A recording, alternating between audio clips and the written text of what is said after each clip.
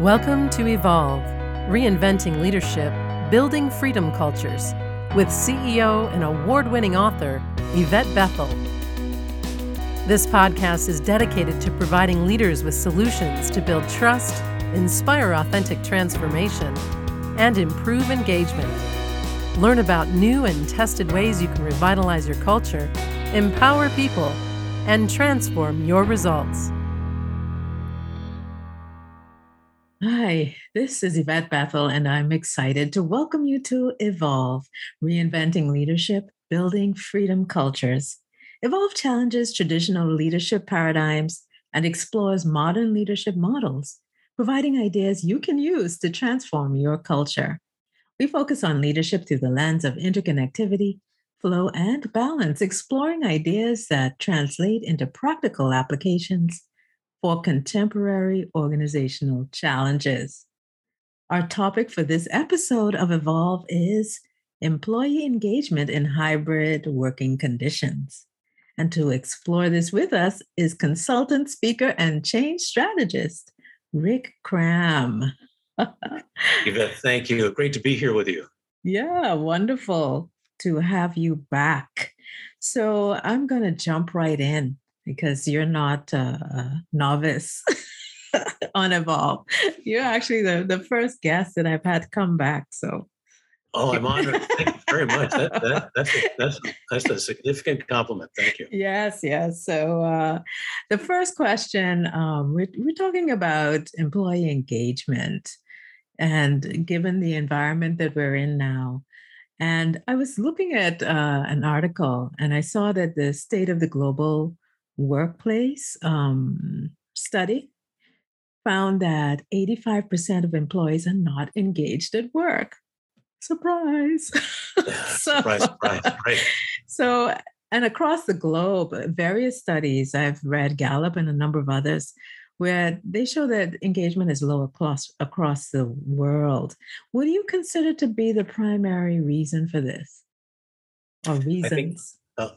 well, thank you. I think you're touching on this at a critical time. I do believe it's more important than ever.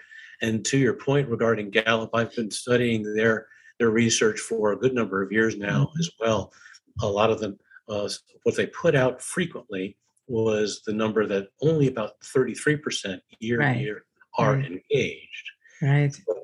But to shine a light on that 85% number is a real exclamation point to say that this is more important now than ever.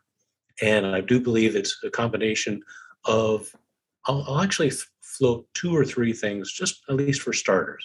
One is that engagement hasn't been satisfactorily addressed for years. And then Mhm. add to that the pandemic and working remotely, two major changes, two major challenges, which are relatively new, really, even though we're almost 2 years into this, is a reflection of how a major change or challenge like that shines a light on a pre-existing problem.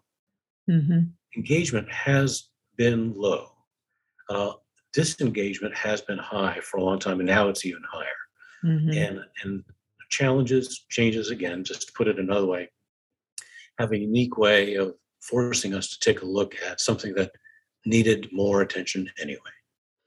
You know, I think while I was asking you the question, I was thinking, people will probably think this is an obvious answer. The pandemic, of course, is causing it, but no, you're quite right. It's been at 33%, according to Gallup, for many years, and it hasn't really changed, has it? It's still at 33%. And what do you think is going on there? I believe there are a few things. One, I believe there's a void in two or three key ways, including um, leadership. Mhm. I would actually wrap into that communication strategies between leaders and their teams, as well as I would even say a challenge to employees to consider what is their responsibility in this. Um, Engagement is really another word for relationship. Hmm. I remember there was one particular person, one of my favorite people that I worked for, the president of Christopher Thomas Associates, Diane Arnold, hired me, and I was privileged to work with her for about 6 years, 5 or 6 years. And every year we had a two-part meeting, a two-step meeting. We would first meet to review um, a plan, her plan for me, and inherent in that plan was a plan for myself. We would review it each year, discuss it, and then we would back together about a week later and share with each other what changes we thought would be worthwhile.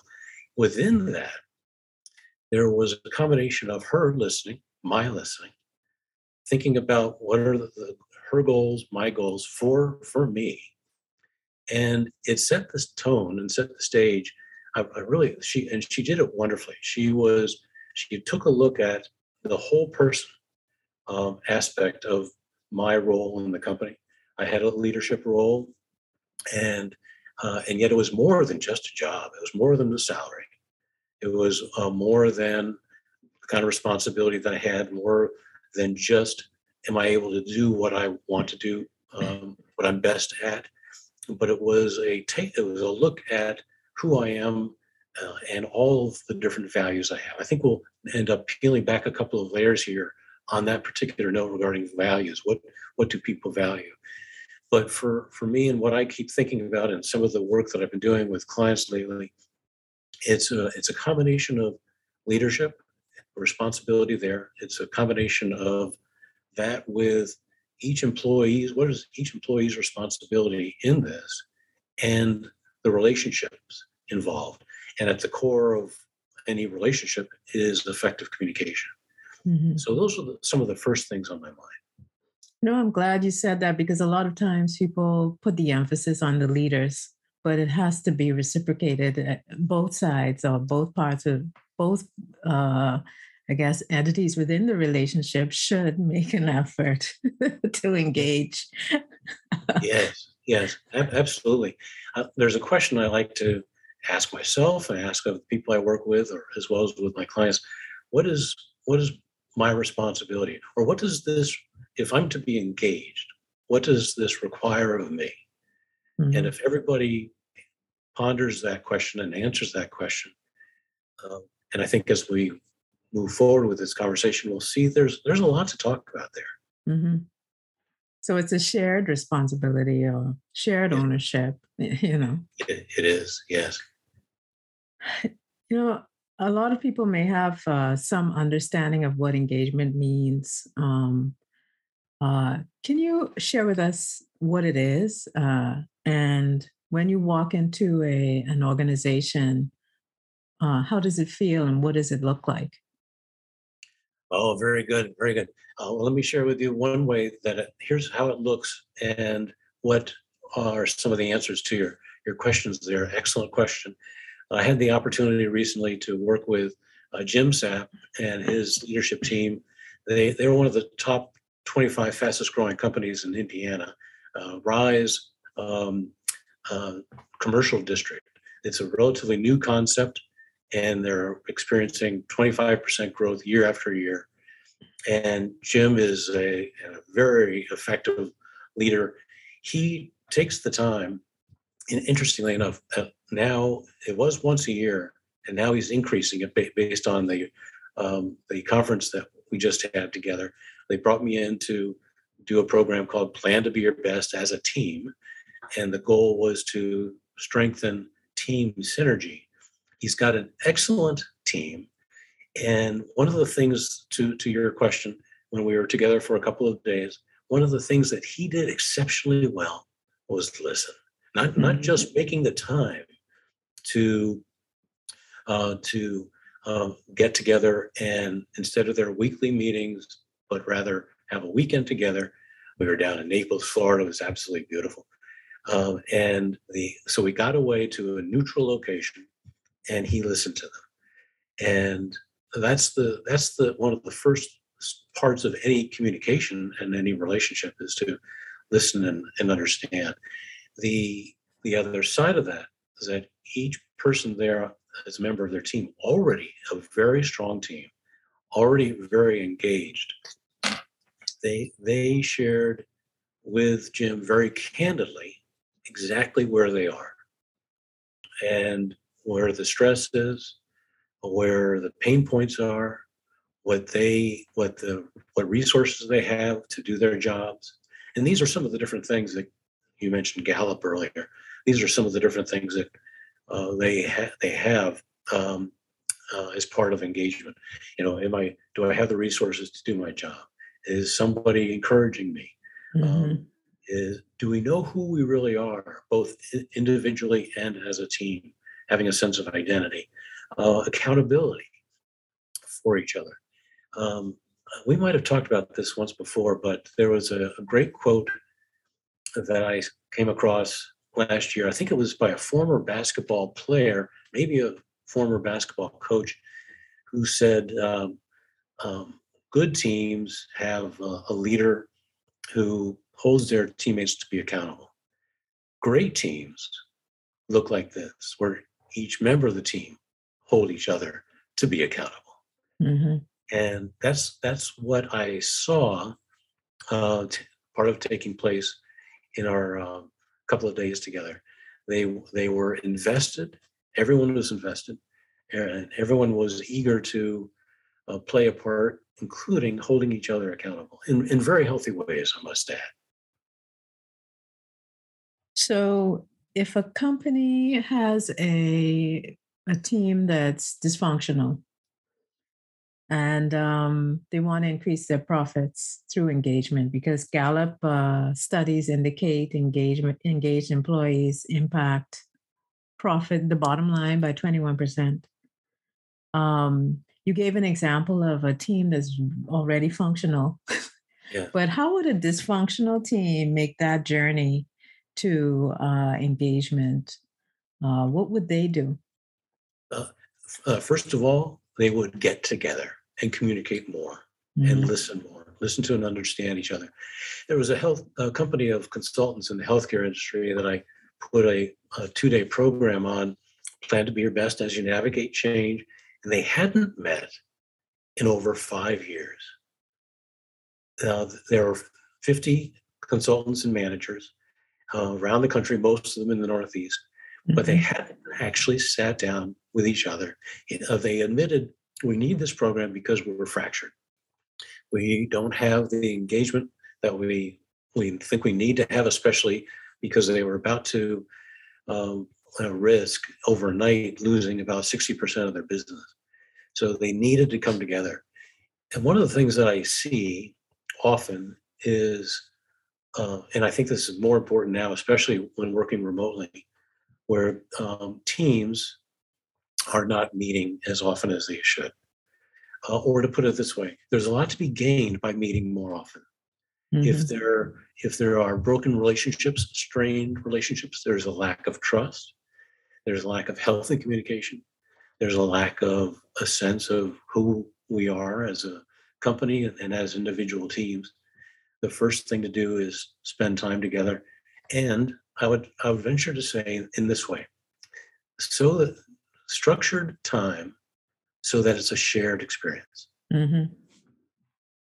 Say more about that. Well, this is actually one of the things that I love to do because I've had the opportunity to be the facilitator or leader, if you will, of about 1,000 events over the past 20, 25 years that are designed specifically for creating shared experiences. Mhm. And it begins with everything from, I would say perhaps there are 3 or 4 key facets to it. One is you know what to expect. That means before you arrive, that there's already some communication taking place about here's what we're going to seek to accomplish, here's what we're going to do that, and that when, in so many words, we're expecting you to fully participate.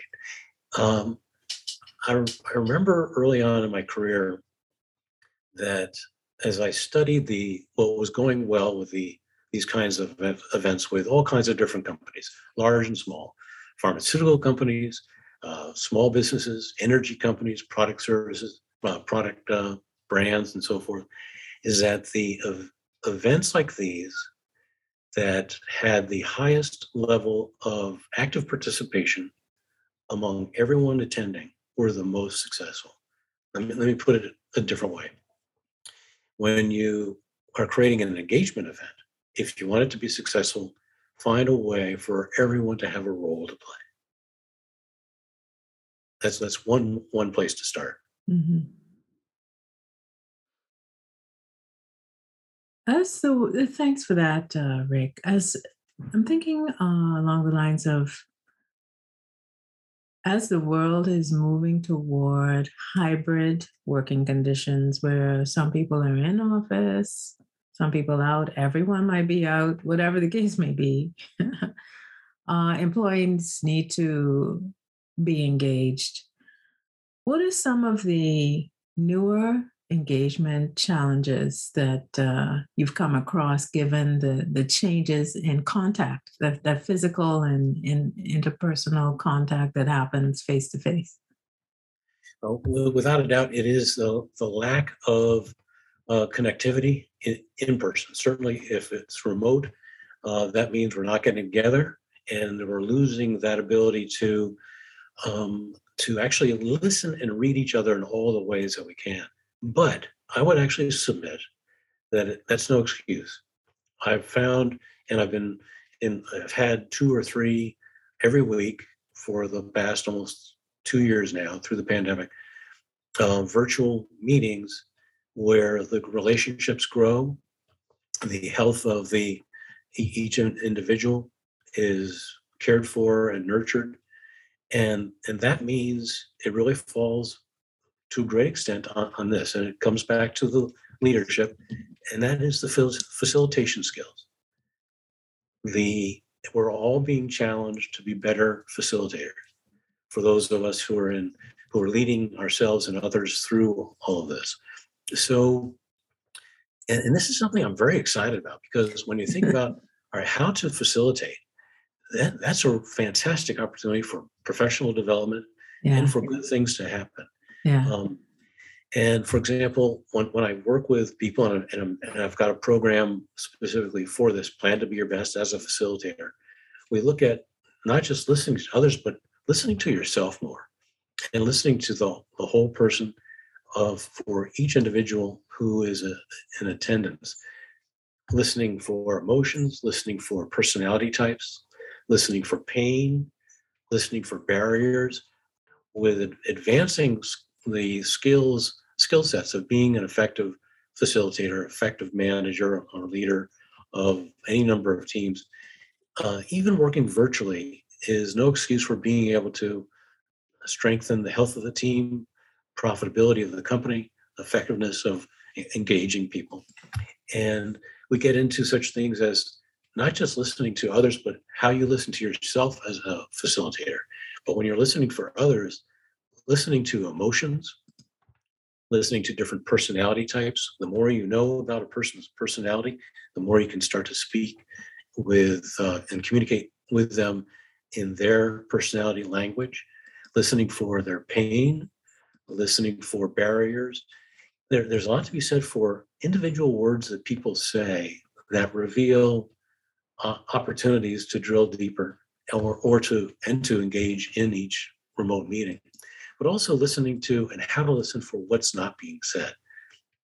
There's a there's a lot that can be done, and this is a time when, while everybody part of engagement is finding ways for professional and personal development. Uh, we have as leaders an opportunity to do that for improving the level of play and how leaders are facilitating remote meetings. We know that a lot of risks are formed around engagement, and one of them is, the risks that has to do with the financials of the organization. But are there any emerging risks coming to the fore now that we're in a crisis situation that's been over the longer term? Excellent question. I think the greatest risk is in not in continuing to do what has been par for the course, and that is not addressing this head on. Hmm. I've known of too many clients who don't do the engagement studies, don't know the questions to ask. Sometimes it's a matter of not seeing what the upside is to measuring engagement. Sometimes it's a matter of they don't want to hear the answers. There's a wide variety of reasons. But if we continue um, in not addressing this with um, greater what's the word I want to use? Uh, Greater, I'd say, candor and eagerness to improve things, that we won't not only see improvement, but things will get worse. Mm, interesting. I think in the last year, I read a statistic from Career Builder that 61% of employees are burnt out. Yeah. But when I talk to some of my clients, some of them feel that they're not doing enough work. So and on both ends of the spectrum, engagement is impacted. So my question to you is, what have you seen happening around burnout in the hybrid work situation, and how are employers addressing it? Thank you. The first thing that comes to mind, let me just share this reaction. You know, why be surprised if people are burned out to the rate that they are? Do you think that they can actually perform at their best and be as productive, communicate as well, perform as well? Think about all the different ways in which we might want to see any employee perform. But if they're burned out, of course, the level of performance is not going to be as great. To a great extent, the burnout, I know what that's like. I've experienced that a number of times. And Yeah. there's less energy. There's less parts of the day, blocks of the day that I can be at my best. If I'm burned out, then there are other side effects that are going to be realized, including the quality of relationships. Hmm. So, when it comes to, and actually, going back to the example with Rise Commercial District and Jim Sapp's company, I'd say the management team are have some degree of being overwhelmed. I wouldn't call them burned out, but they realize they end up realizing two things. One, we need to get away for a week and work on our team synergy, work on our stress level. At first, actually, the topic was going to be plan to be your best as you navigate stress, but they ended up shifting to team synergy. And just in that, they ended up acknowledging, oh, we're stressed, but they thought their time would be, and my time would be better spent on the team synergy issues, which to a great extent, between the lines, the levels of stress was being were steep or acute. And here's a company that's rocking and rolling. They're doing great. One of the top 25 fastest companies, and they've got a lot to celebrate. And yet, along with rapid growth, just like with hardships of working remotely and so forth, and difficulties in any company might experience, there's change exhaustion. There is one change after another for them. Hmm. So the stress is there. One of the things that they came away with was that we needed to do this more often. Get together, have retreats, to basically care for themselves in a different way than they can week in and week out. What about the stress on the other end of the spectrum, where people don't have enough work to do because their leaders are not leading as well as they should? Yes, and I believe I know of a few people who sort of in the mix of all that they say, reveal that they're experiencing something like that. They don't have all the work that that keeps them thriving, being their best, and to your point, engaged. Right.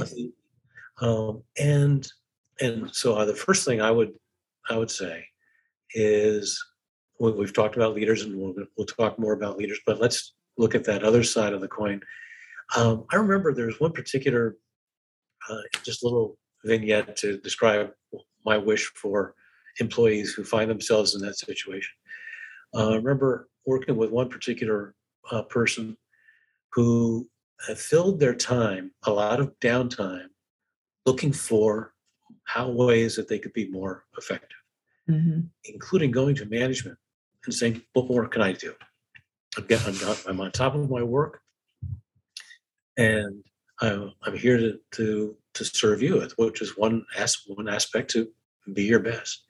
Be even if service is an important leadership trait, employees can show that leadership trait by saying, "How can I serve?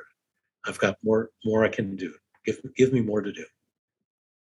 So therein lies part of that flip side to the coin about engagement. Mm-hmm. What is required of us as employees?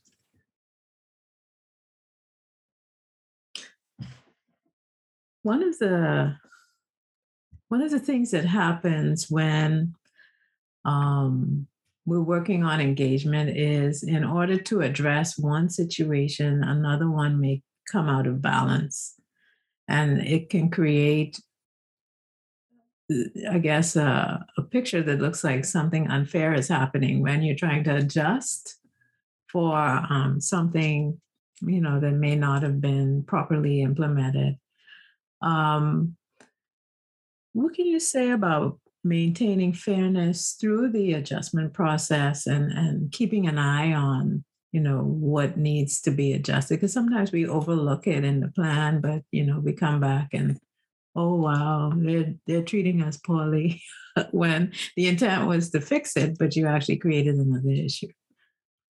So the analogy I would offer is think of it as a brainstorming exercise. With effective brainstorming, you put everything on the table before you even think about new ideas or offer up new ideas and communicate with each other how are we doing here. You put everything on the table. Here's our situation. Here's where we are. Like a full situation analysis. Give everyone the benefit of that kind of clarity, that kind Hmm. of that kind of wealth of insight, and let that be the foundation for all that you do moving forward. Hmm. So that when there is that imbalance, and those imbalances are part of the natural ebb and flow of how energy is flowing, how resources, how things are being implemented, and so forth. If there can, it's so easy for one facet to get more attention, maybe attention before something else, but that doesn't mean the other isn't, that something else isn't as important. But if we all have front and center the clarity, the honesty, and ongoing communication about this, that's the first, well, most effective way to navigate that, because that's going to happen. And so it comes down to um, involving everyone in the process, giving everyone the same insight, and that's where things begin in each of my programs when I'm working with a company. We first put all the cards on the table, so to speak, everything that we know, uh, great openness, great honesty, and vulnerability, and make that the foundation to navigate what what uh, what choices are being made to move forward, what to implement, and when things inevitably at least seem like they're not getting as addressed as possible, um, then we can address it that also with a great deal of honesty and good communication. And I so much as I was looking forward to our talk today, thinking about how communication is so essential to this, that it's ongoing, it's clear and open, where there's listening and sharing. It's not a once a year kind of thing. It's not a once a month or even once every couple of weeks. It's got to be part of the culture. The companies that are going to win with employee engagement and as a business, it's those that are thoroughly and consistently excellent with their communication. So, communication, you talked about facilitation, you talked about listening, which is a part of communication. Those are some of the skills that you're highlighting and emphasizing through the engagement process. What are some of the other skills that leaders need to bring to the table to make this happen? Very, very good. Thank you. I believe planning. I believe planning is a skill set that its time has come for leaders to embrace. There's the idea that there's more to planning than I know. There's more to the depth of how to plan effectively. That will be a benefit to me as a leader, to the organization as a whole, to Hmm. the engagement equation. Most people don't plan. Um, Most people who even have plans in their minds don't have them in writing. I serve my all of my clients on this, and I watch very carefully. And I'm always looking for. Sometimes it's one person in an organization who is a real planner, and they see the value in writing it down and making it a living, breathing document Hmm. that they share with everybody. So planning is a skill set. It's something that's learned. I needed to learn it, and I'm still learning uh, deeper and deeper um, skills and strategies for effective planning. It's something that's perpetual, but there's so much goodness that comes from having a real plan. Hmm.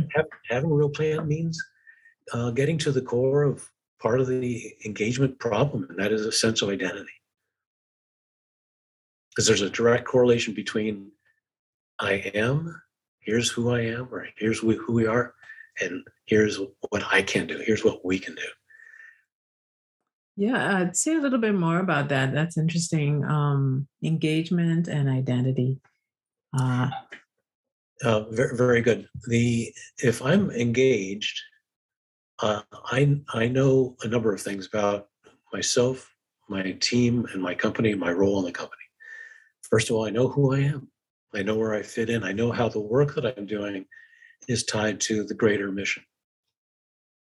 And it takes planning and communicating to be able to answer those questions. mhm. And at a time like this, um, where we're seeing, I think, a greater level than ever before, just like the disengagement number has gone up, the number has gone up in terms of people saying, and I've heard it verbatim, I don't know who we are anymore. I don't know who Mm. I am anymore. There's a business owner that I know whose business was completely shut down when the pandemic first hit, and he and the business is not out of the woods yet. But one of the things he said, two things he said actually, pretty quickly and very honestly, Rick, I don't know who I am anymore. Partially because he's not able to do what he does best. It's not just that he can't run his business and he might be losing his business. The what he does in his business is part of how he defines who he is. Yeah, I was going to ask you that. If people are identifying with their work as opposed to building an identity based on, who they really are, which is Yeah. much more than your work. I first saw this over 20 years ago when I was a facilitator of a networking group for about 10 years. And I saw executives from Fidelity Investments, State Street, and others Mhm. coming through this, over 100 people.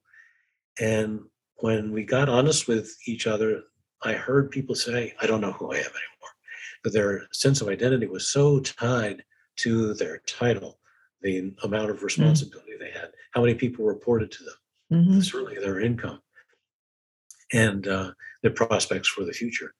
When that's gone, and that disappeared for a lot of people with the coming of the pandemic to one extent or another, there's a tremendous void, and not having that sense of self is it requires exactly that. It requires planning. If someone is to ask themselves any question, such as "Who am I?" in effect, they just started the planning process. Because planning, in effect, is the process of asking and answering good, smart, insightful questions. I ask myself that question every day. Yes, yes. Who am I? It's good. So Yeah. one way you can answer that, what I like to do is, all right, write down three basic things. Hmm. What is true? What is true about you? Hmm. What is good about you? And what is unchangeable about Oh, I like that. Yeah. you? And I found that there was one particular woman who was attending a program, and we were talking about this. She raised her hand very honestly, which was the honesty is fantastic. She said, "I don't know who I am. I don't have a sense of my value." And by within an hour of just massaging those questions, what is true, what is good, and what is unchangeable, um, the, that identity evolves. Mhm. Certainly more to it. We can peel back the layers and thinking, what are the different things that shape our sense of self? And actually, part of my book, one of my books that I'm working on, follows a certain pattern of of those parts that make up our sense of self. Mhm. The idea of um, what is it that defines when I'm at my best? How to understand what that looks like?